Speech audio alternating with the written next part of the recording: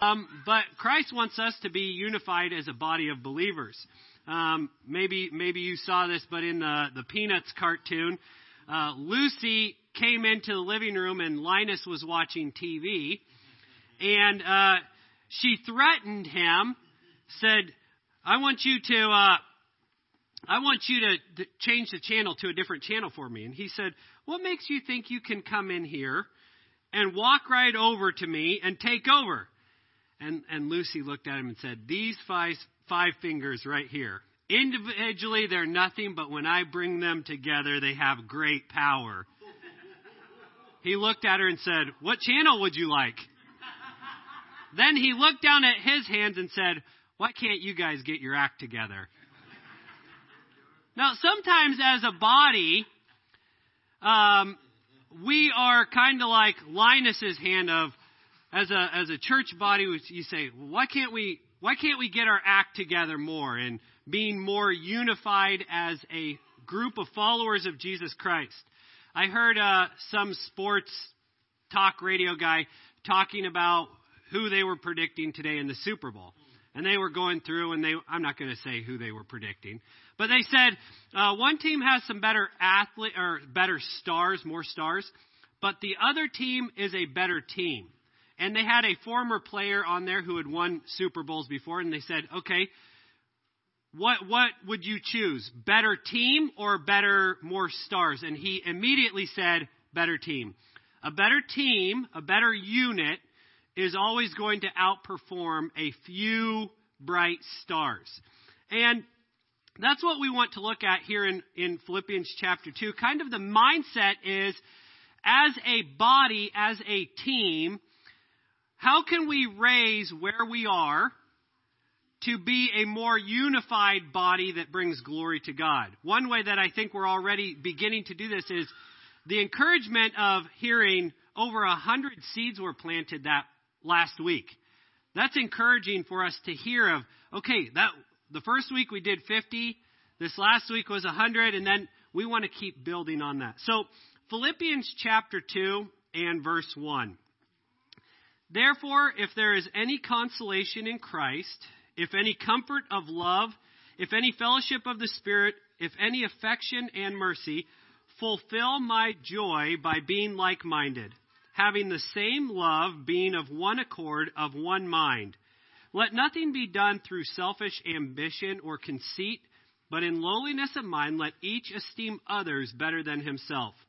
Let each of you look out not only for his own interest, but also for the interest of others. Let this mind be in you which was also in Christ Jesus, who being in the form of God did not consider it robbery to be equal with God, but made himself of no reputation, taking the form of a bondservant, and coming in the likeness of men. And being found in appearance as a man, he humbled himself and became obedient to the point of death, even the death of the cross. Therefore God also has highly exalted him, and given him the name which is above every name, that at the name of Jesus every knee should bow, of those in heaven and those on earth, and of those under the earth, and that every tongue should confess that Jesus Christ is Lord, to the glory of God the Father. Let's pray together. Heavenly Father, I thank you for your word. I thank you for your patient working in our lives. That as followers of you, you deal with us patiently in shaping us. And then as a body, you are constant, but you are patient in teaching us, in training us, in showing us areas that we could improve in. And so, Lord, I pray that you would help us today, that we would become a church body, a body of followers of you that bring you much delight and much joy. Lord, I ask that you would guide our time in your word now, that your name would be praised. In Jesus' name I pray, amen. If you think about it, the church out of all groups should be the most unified, the most solid, the most firm team, if you will, of any group in the world. We have the greatest master, the greatest teacher, the greatest coach, And as we heard this morning, we have a God who is limitless. He is beyond our understanding. He is limitless in his love and his power and his forgiveness. And that's who our leader is. So you've probably heard it said, everything rises or falls on leadership. We have the greatest, the perfect leader in Jesus Christ, and we should be the most unified group. But if you look at Bible-believing churches, even we'll just limit it down to Bible-believing churches, sadly, you often see contention, you see fighting, you see people leaving this group because they had a little fight here, so we're going to go over here, and nope, I don't like them, so I'm going to go over here. And you don't see unity in Christ at all.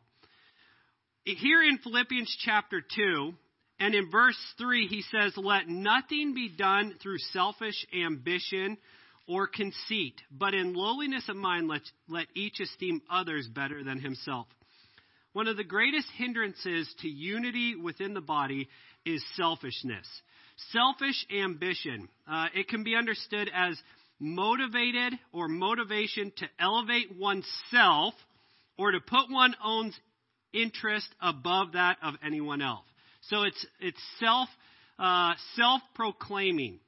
So this morning we were hearing of proclaiming God's greatness. And through our morning service we've been hearing of knowing who God is so that we can better understand how to live in accordance with who he is. So we have more joy, more love for our Lord.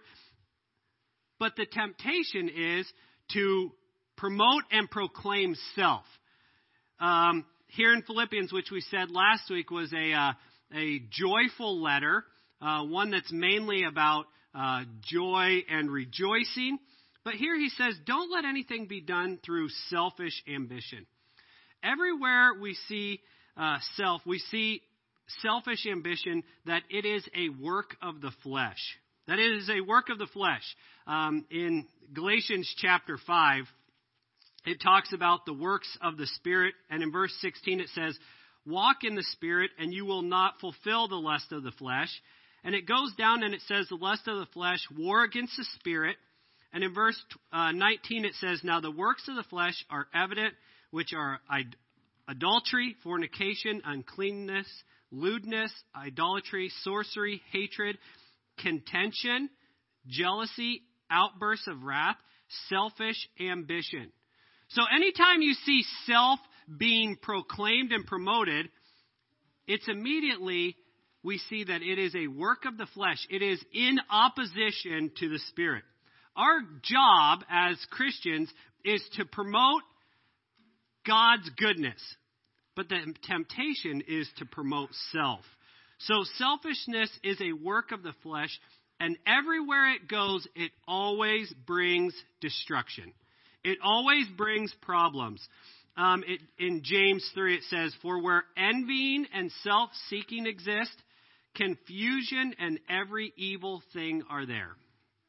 So taking this back to a sports team, if you have a good team who is unified, but then you bring in a couple of players that are selfish, they can be great players, but they're selfish, they're self-seeking. It's not about the team, it's about them.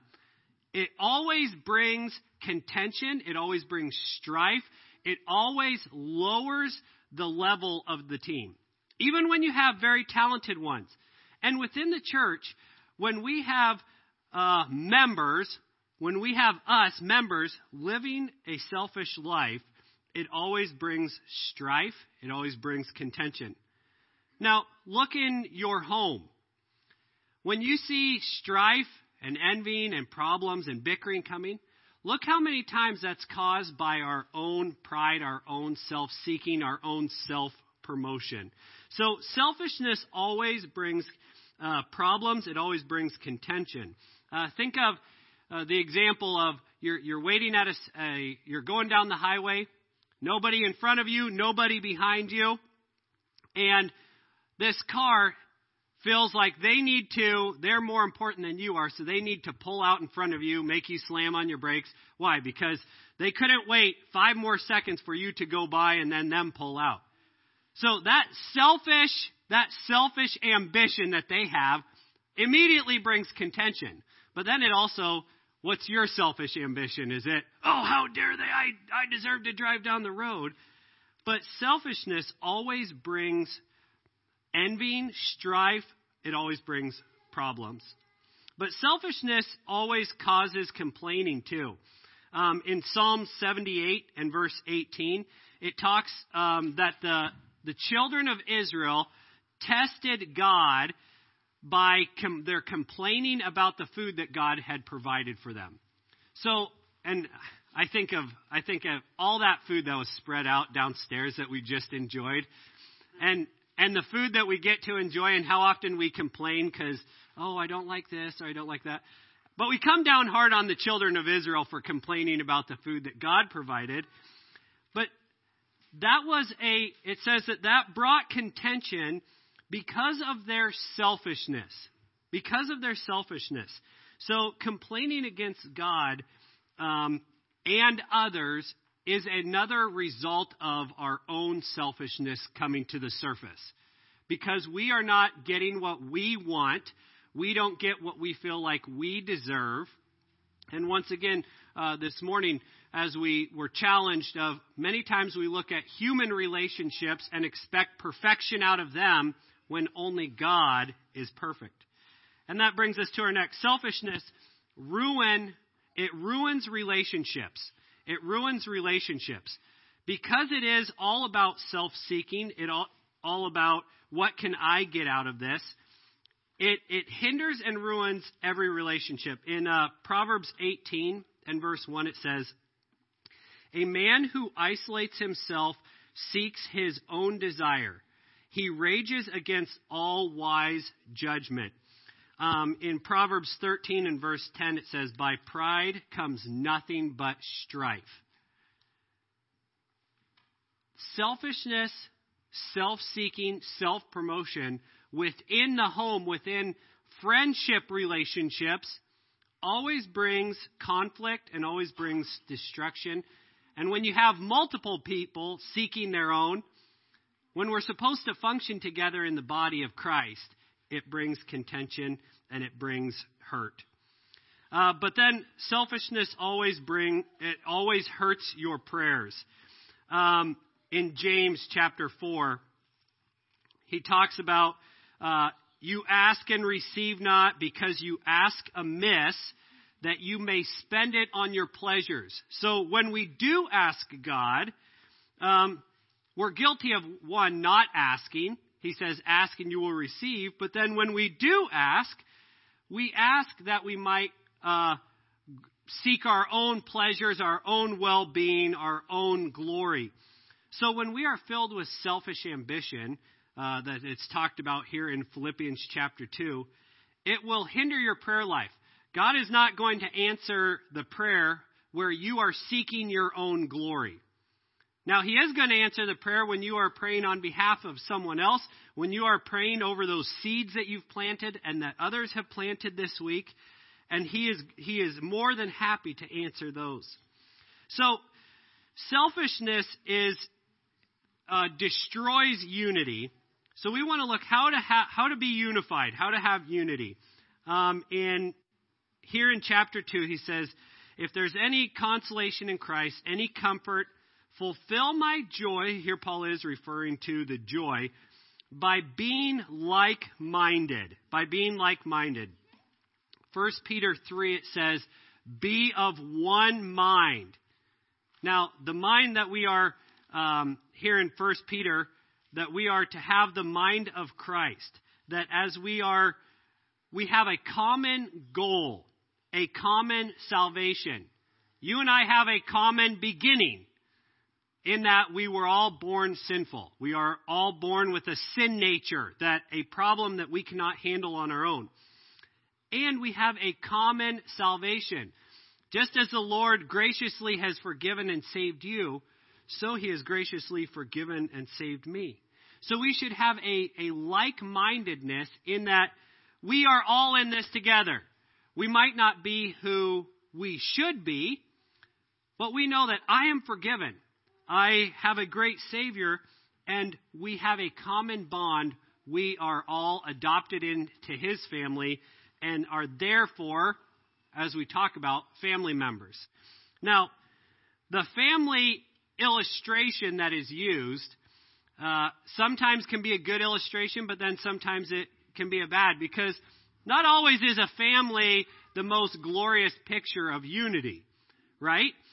But there is a common bond of maybe as siblings. If someone was, you might fight with your sibling, but you didn't want other people picking on your sibling because they were your family member. You stood up for them. As a body of believers, we ought to have one another's back. And as I say that, I say we do a good job, and I applaud the church in bearing one another's burden. But we can always raise our game, raise that standard. But he says, be unified by being like-minded. Just as Christ has began the good work in me, Philippians 1, and is going to bring it to completion, so he has begun the good work in you and is bringing it to completion.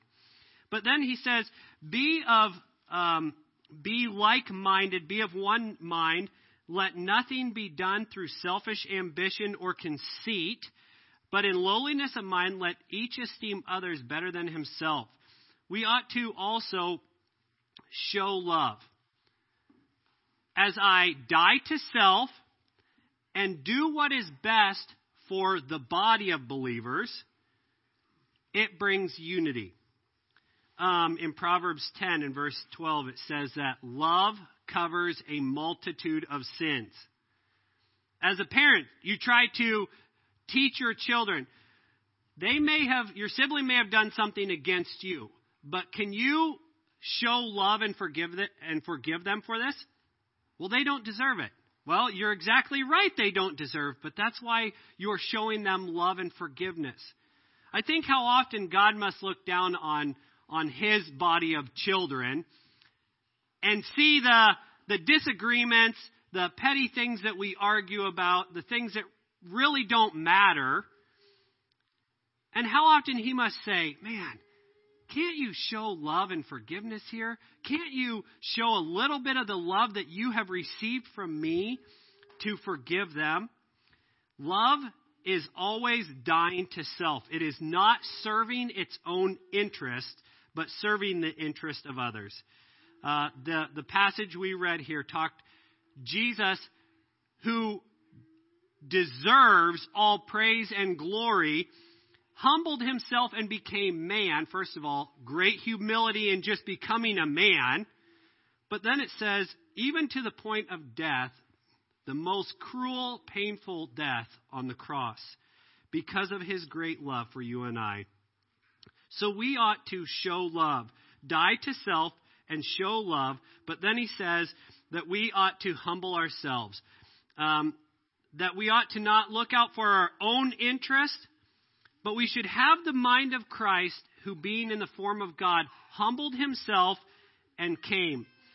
George Washington Carver, who famous inventor, especially with the peanut, he said that when he was young, he used to pray and he would say, God, tell me the mystery of the universe. And he said that God answered and said, that knowledge is reserved for me alone. You couldn't handle it. So he said, God, tell me the mystery of the peanut. Then God said, well, George, that's more nearly your size. Now, and I encourage you, if you're not familiar with, go look how God blessed that prayer. And I mean, truly blessed. But I think how often we want to know, God, I want to know all of this. And God's saying, what are you doing with what you already do know? Are you humbling yourself, or are you trying to learn all of this other stuff so you can say, look what I have here, look what I have achieved, look what I know. James 4:6 says that God resists the proud, but he gives grace to the humble. We want God's grace, but we don't want the humility that comes by receiving God's grace. So humble yourself. Do that by pleasing God, not yourself. So in bringing unity, we all ought to be seeking God's glory and not our own. Know that anything good is coming from God. Anything good is coming from God. He created you, and He is the giver of all good. Now, where you see selfishness come up, you can take credit for that. When you see dysfunction, you can take credit for that. But know that anything good is God, and seek to live for His pleasure. Even as a church body, if we seek for, I'm just going to live for unity, we're seeking the wrong thing.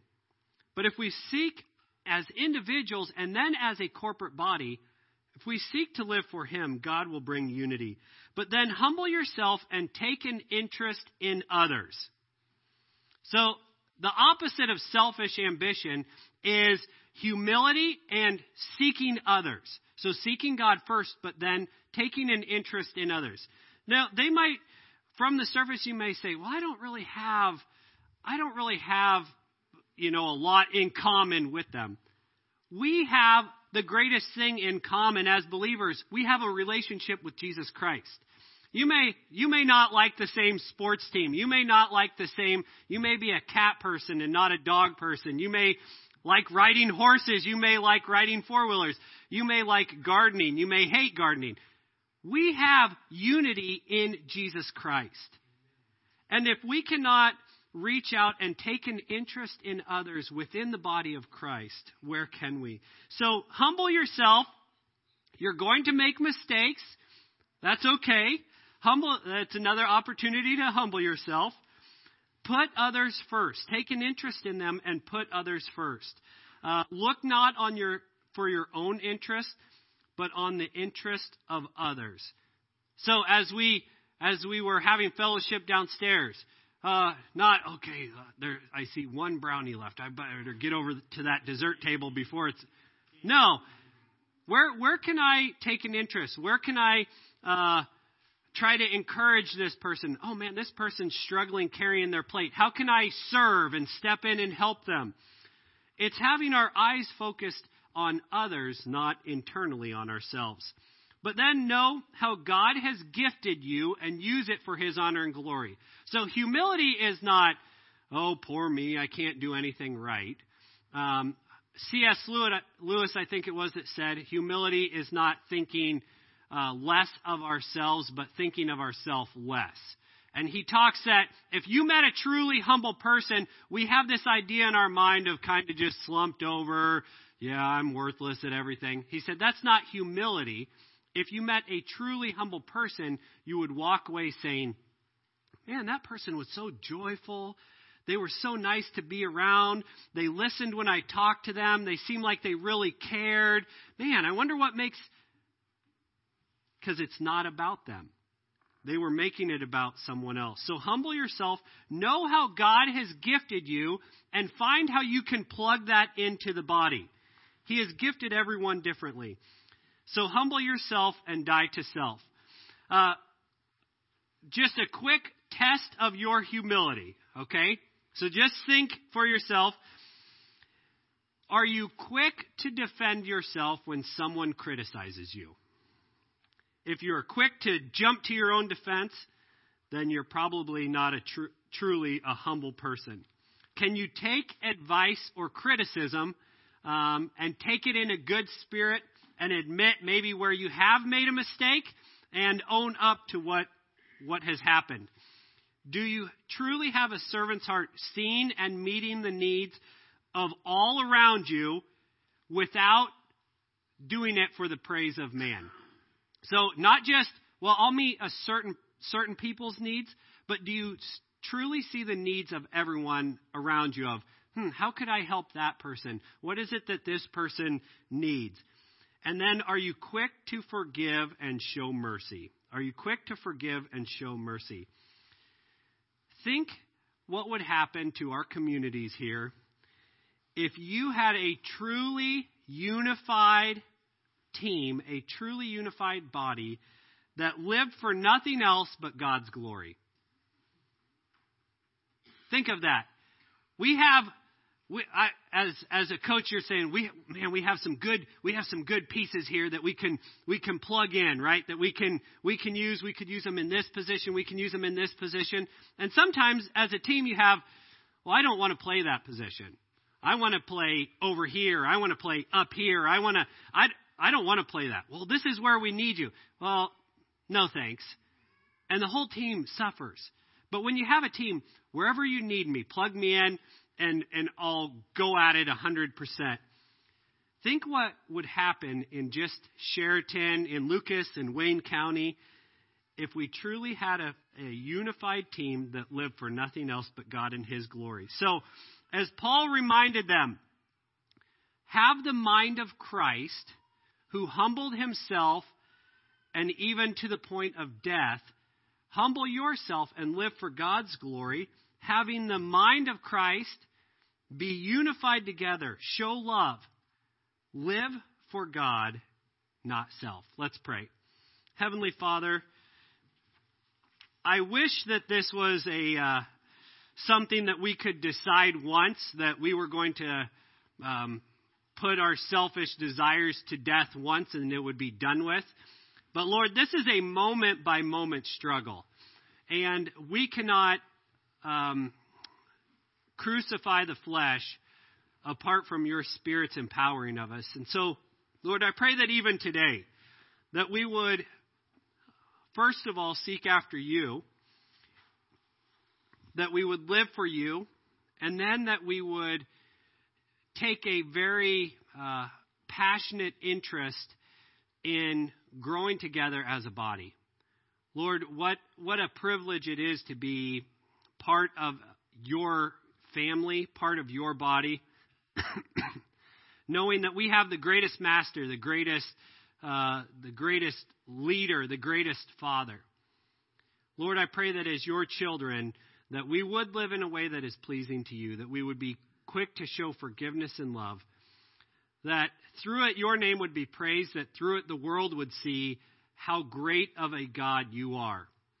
Lord, we know that anything that good is because of you, and you're working in our lives, and we say thank you today. In Jesus' name I pray, amen.